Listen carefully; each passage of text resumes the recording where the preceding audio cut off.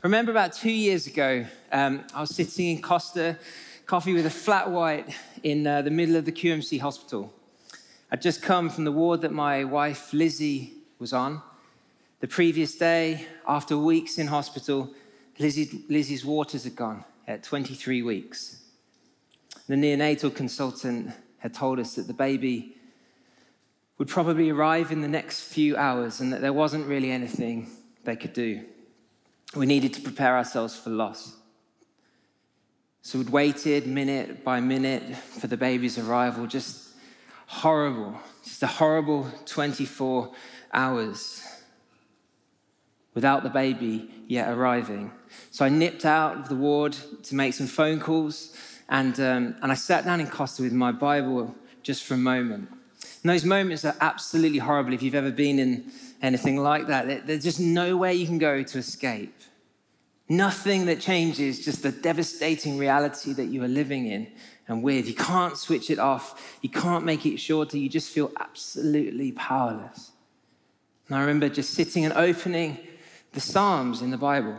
And I wish I could say, that I was filled with hope, that I came away filled with faith, just claiming the promises of God over my wife and baby.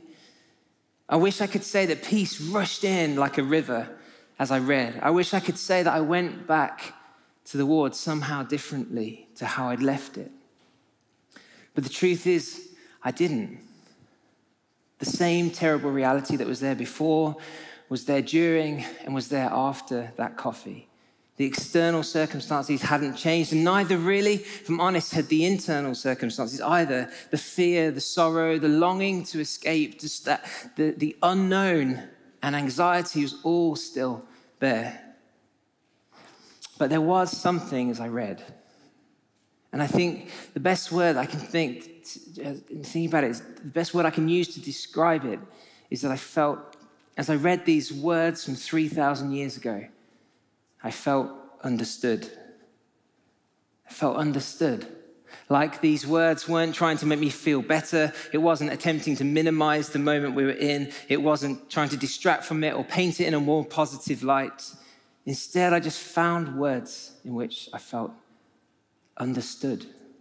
Like they gave me footprints that I could walk in. And the thing about feeling understood is that so when you feel understood, you just don't feel quite so alone. Nora, our daughter, actually miraculously, amazingly survived. And she was in kids' work this morning, which is amazing. Amazing.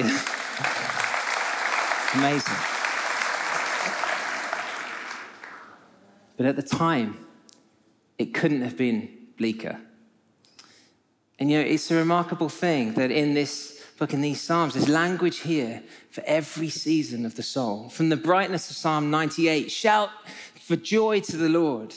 All the earth burst into jubilant song. Shout for joy before the Lord the King. To the twilight of Psalm 98, which closes with these words, darkness is my closest friend. But sometimes that's just how it feels.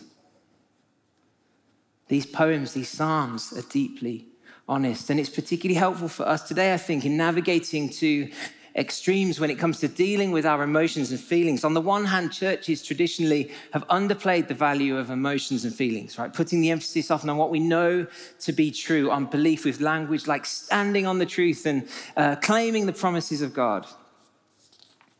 And the effect is often to downplay, ignore, even suppress how we feel when coupled alongside a sort of traditional Britishness. We're fighting a losing battle, right?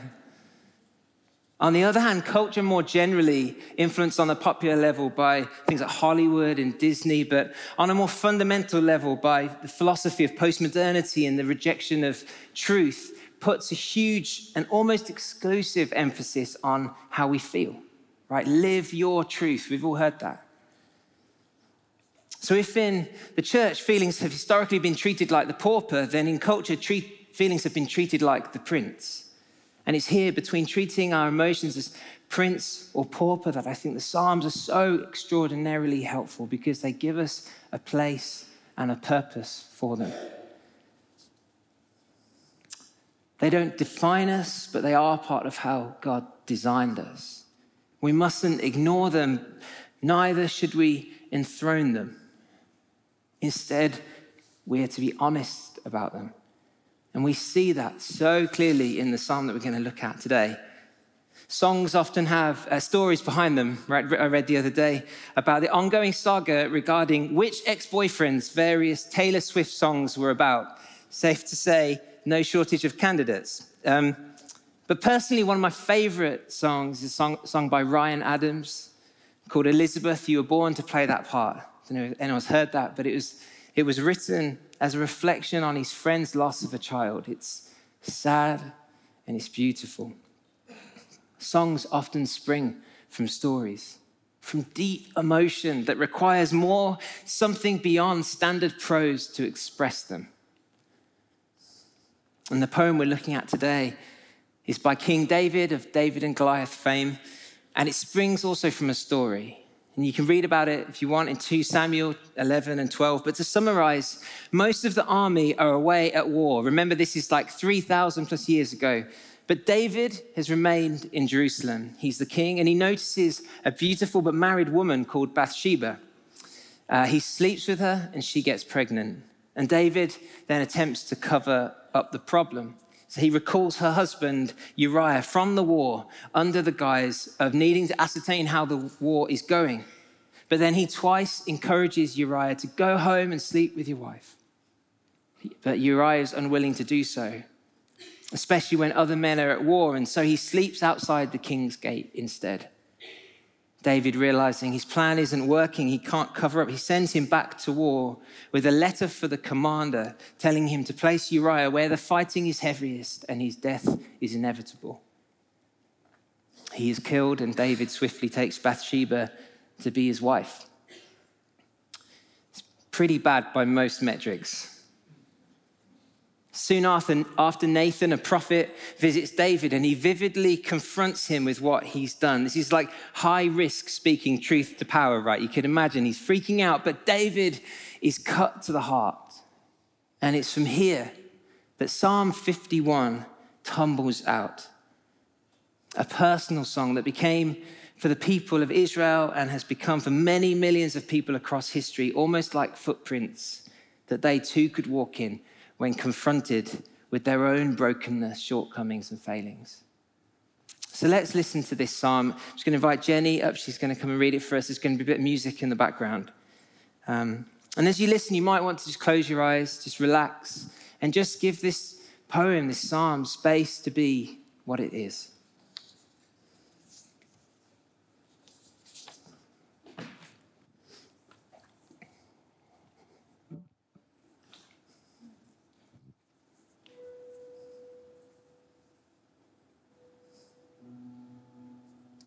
Have mercy on me, O God, according to your unfailing love. According to your great compassion, blot out my transgressions. Wash away all my iniquity and cleanse me from my sin. For I know my transgressions, and my sin is always before me. Against you, you only have I sinned and done what is evil in your sight, so that you're proved right when you speak and justified when you judge. Surely I have been a sinner from birth, sinful from the time my mother conceived me. Surely you desire truth in the inner parts. You teach me wisdom in the inmost place. Cleanse me with hyssop, and I shall be clean. Wash me, and I shall be whiter than snow. Let me hear joy and gladness.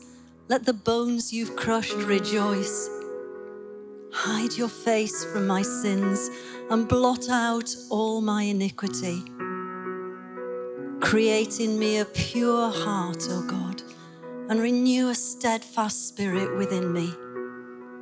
Do not cast me from your presence or take your Holy Spirit from me. Restore to me the joy of your salvation and grant me a willing spirit to sustain me. Then I will teach transgressors your ways, and sinners will turn back to you.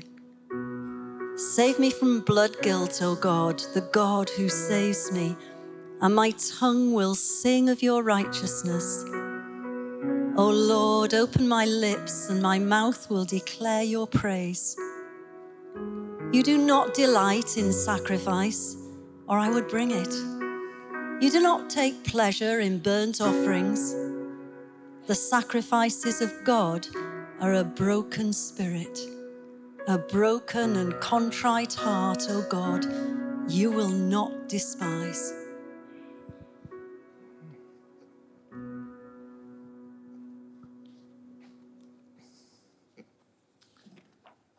Thank you, guys. I love this picture by Charlie Mackesy. I wonder whether you've seen it. It should be coming up in a moment. There we go. What's the bravest thing you've ever said? Asked the boy. Help, said the horse. Help, I think, is one of the best words to describe this psalm. A cry for help.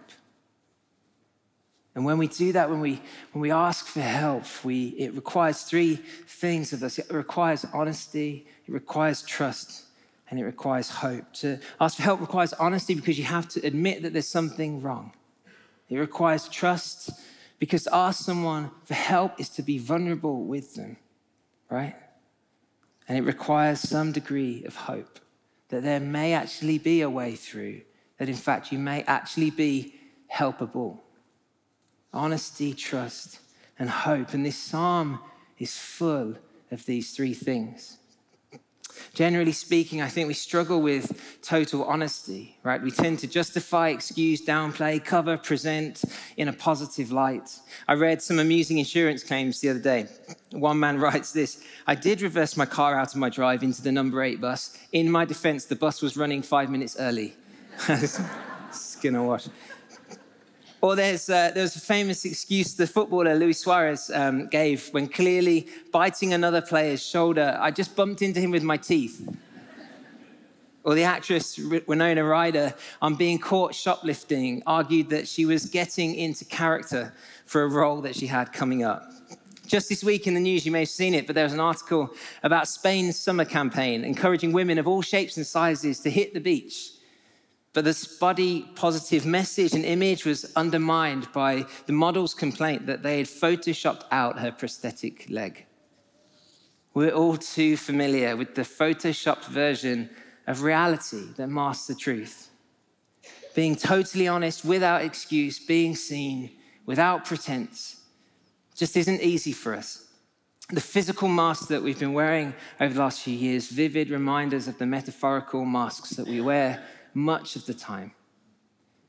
There's this fascinating and sad book called Post Secrets. I don't know whether you ever saw this a few years ago, but the idea was that people could write a secret on a postcard and send it anonymously to an address where it would be compiled into a book. And here's a few. I give decaf to customers who are rude to me. I smile all the time so that nobody knows how sad and lonely I really am. While others pray at church, I bow my head and think about TV programs I plan on watching. Anyone here? Open up. My arms are covered in scars. You'd be surprised how little people notice. I don't know how not to be lonely. You know, there are thousands of these. Some disturbing, as you might imagine, but given anonymity, there's a lot that comes out. We struggle with being deeply honest, whilst at the same time knowing that keeping secrets is unhealthy for us. One writer says this: when you do, you may notice a cascade of stress symptoms ripple through your body. Another writes, just like it takes tremendous structural strength for a dam to hold back a river, it takes tremendous emotional and psychological energy to hold back what we hide. And as a result, another writes, researchers linked secrecy to increased anxiety, depression, symptoms of poor health, and even the more rapid progression of disease. It's unhealthy, and yet we still do it. But David here And the Psalms go a different way. He just doesn't hide anything. Look at what he says. Verse 1, have mercy on me, O God, according to your unfailing love, according to your great compassion, blot out my transgressions, wash away my iniquity, cleanse me of my sin, for I know my transgressions and my sin is before me. Against you, you only have I sinned and done what is evil in your sight. So you are right when in your verdict and justified when you judge. Surely I was sinful at birth, sinful from the time my mother conceived me. In the whole vocabulary of the biblical language of Hebrew, there are 3 words for sin.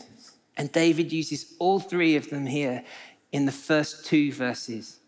The first word, sin, in verse 2, translates the word chata'ah, which means failure. And it can be pretty broad. For example, the Benjamites, who are a tribe in Israel, and they were known for being very good at the slingshot. And it says of the men of Benjamin that they would throw and never chata'ah, never miss the mark, sin. The idea is that we fail to quite live in the way God intends us to. The second word, transgression, in verse 3, translates the word pesha, which means willful violation. And it's kind of like, here's the line, and I'm going to cross it anyway. And the third word, iniquity, in verse 2, translates the word avon, which means going astray, like 2 paths, and you choose the wrong one.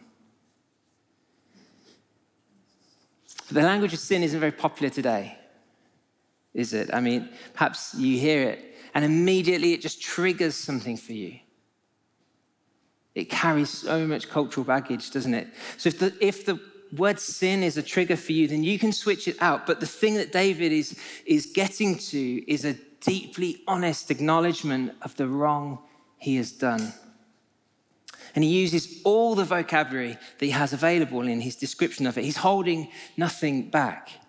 But he goes even further. Look at verses 5 and 6 and the imagery about being sinful from birth. Even further back from conception. He's using a device here called parallelism, it's a tongue twister, which you'll see loads of in the Psalms. It's a coupling of lines. It's like A and what's more B, this and what's more that. You know, sinful from birth and what's more from conception.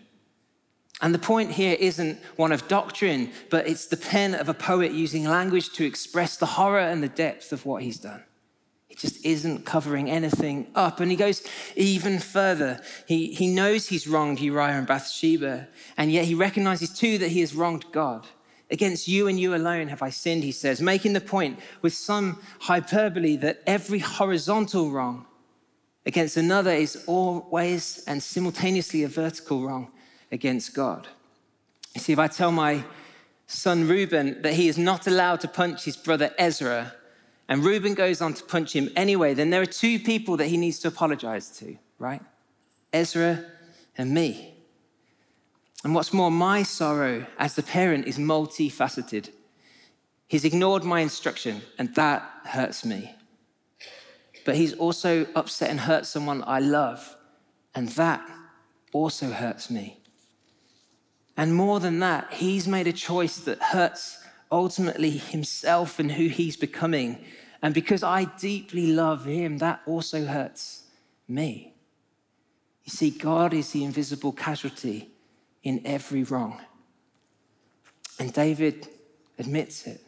He bears all. He isn't hiding or covering. He is deeply honest.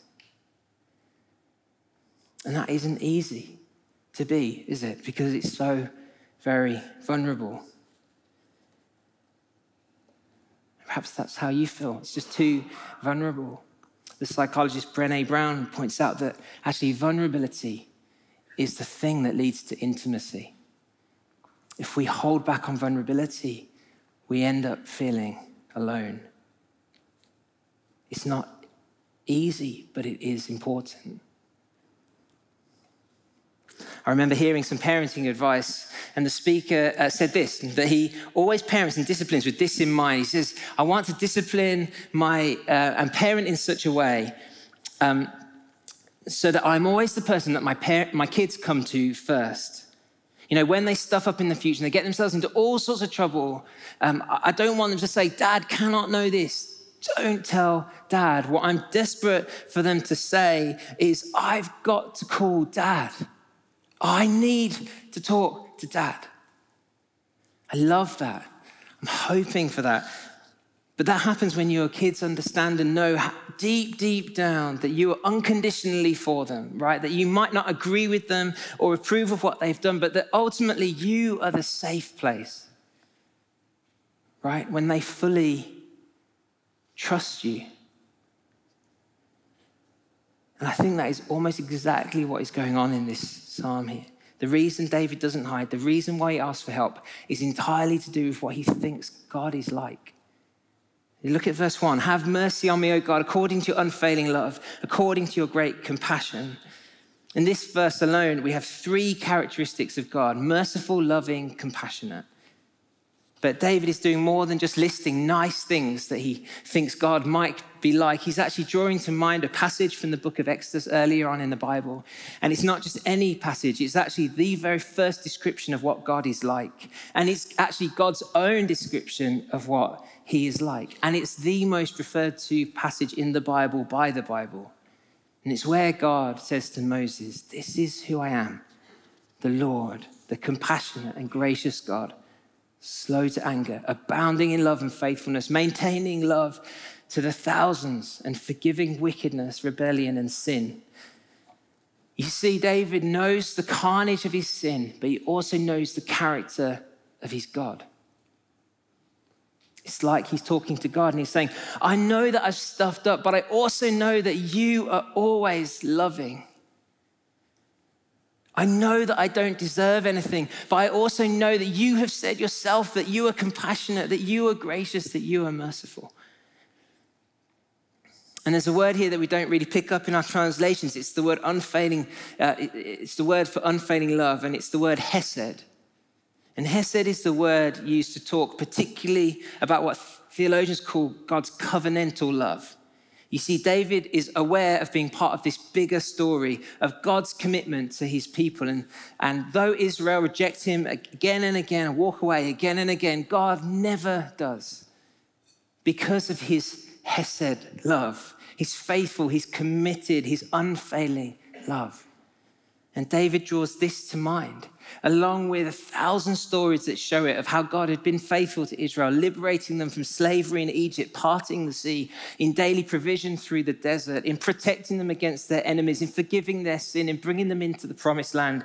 On and on and on. He's saying, your love isn't up and down. It doesn't come and go like ours does. It isn't fickle or blown by the wind. It's unfailing. You see, that's how he sees God.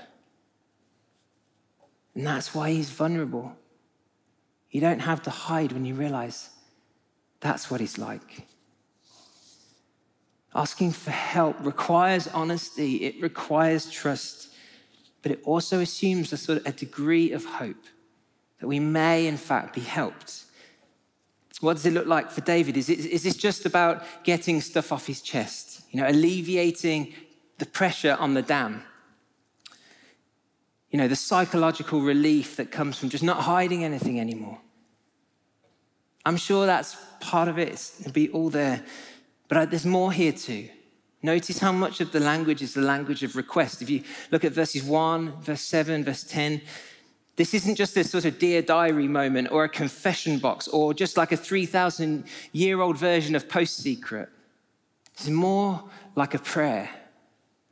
And he's asking for a particular type of help. Look at the imagery he uses. In verse 1, blot out, wash away, cleanse. In verse 7, wash me whiter than snow. In verse 10, create in me a pure heart.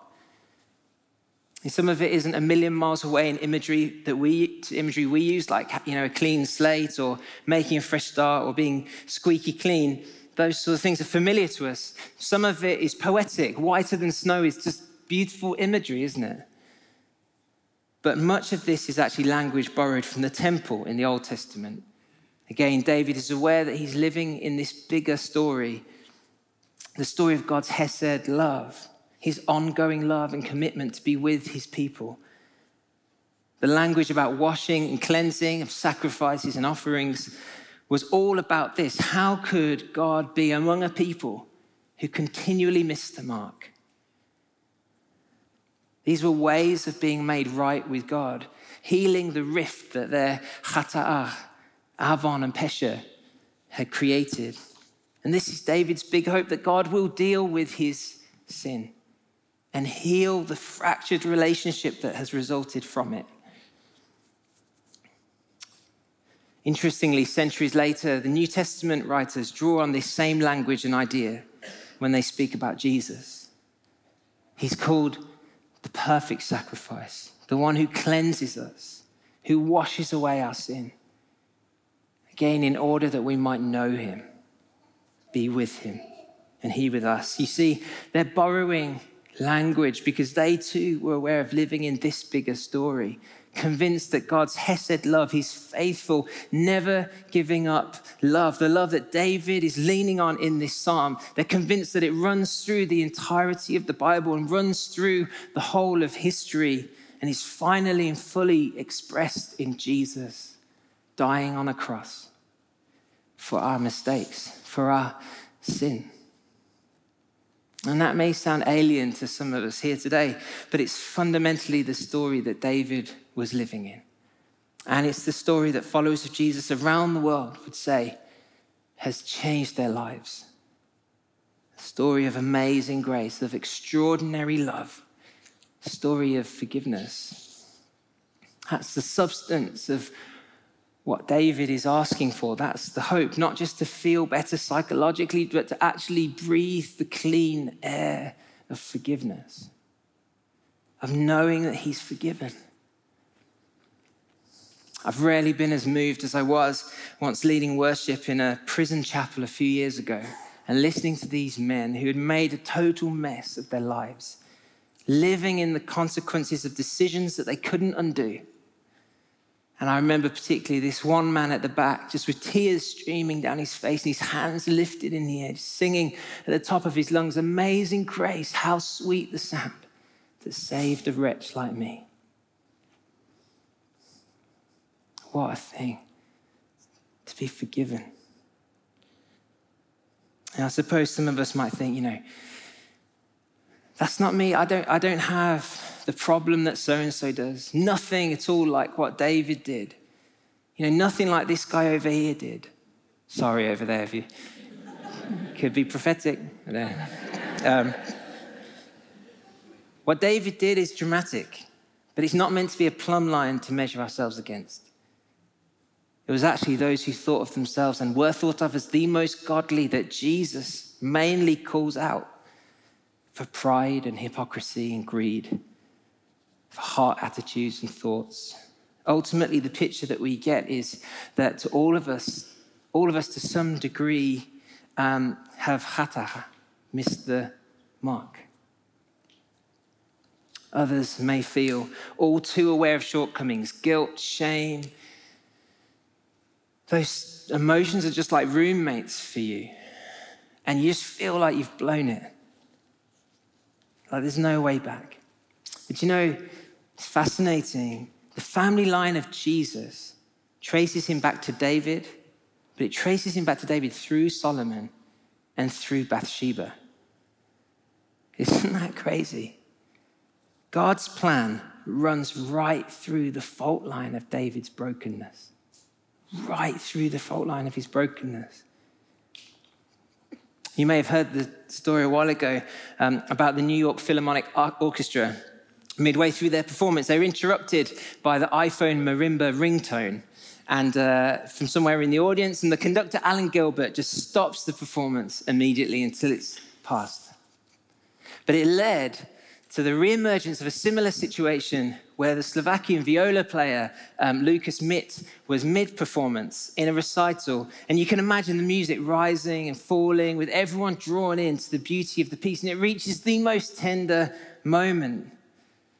And he's interrupted by da-da-da-da, da-da-da-da, da-da-da-da, da-da-da-da, just horrible, destroying, ruining the moment. And yet Lucas takes half a second, he smiles, and he slowly, carefully begins to improvise, and he starts playing along to the ringtone, weaving it in with other notes, weaving it in until he incorporates the ringtone, this broken distraction, this wrong, into the piece of music that he was already playing. You know, it's easy to think like the New York Philharmonic, right? It's ruined, it's over. David could have stopped there too. But the hope in this psalm is that God is not at all like the New York Philharmonic.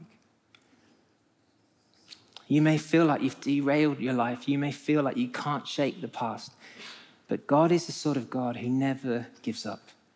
He can and does weave brokenness and wrong into the beautiful melody that he has been playing since before you were born. It's just what he's like. And David knows it. That's why he asks for help. It's not easy. It means being honest and vulnerable. It means taking the risk to trust and to hope. Admitting that you don't have everything together is not easy. Which is why, as the horse said, help is the bravest of words. Why don't we stand together? Just going to invite Jenny up just to read some of that psalm over us again as we come into a time of ministry and for this to be part of the time of ministry. So whatever posture you want to adopt that's comfortable for you, you might want to close your eyes, open your hands. But Holy Spirit, we just welcome you in here, into the room. Would you take your word, through your word, Lord, would you begin to minister to our hearts? We love you, we love you, we thank you that you are a God of hesed, love unfailing, never ending, that we can come to you no matter what. We open our hearts to you. Would you minister to us through your word? Have mercy on me, O God, according to your unfailing love. According to your great compassion, blot out my transgressions. Wash away all my iniquity and cleanse me from my sin. Create in me a pure heart, O God, and renew a steadfast spirit within me. Do not cast me from your presence or take your Holy Spirit from me. Restore to me the joy of your salvation and grant me a willing spirit to sustain me.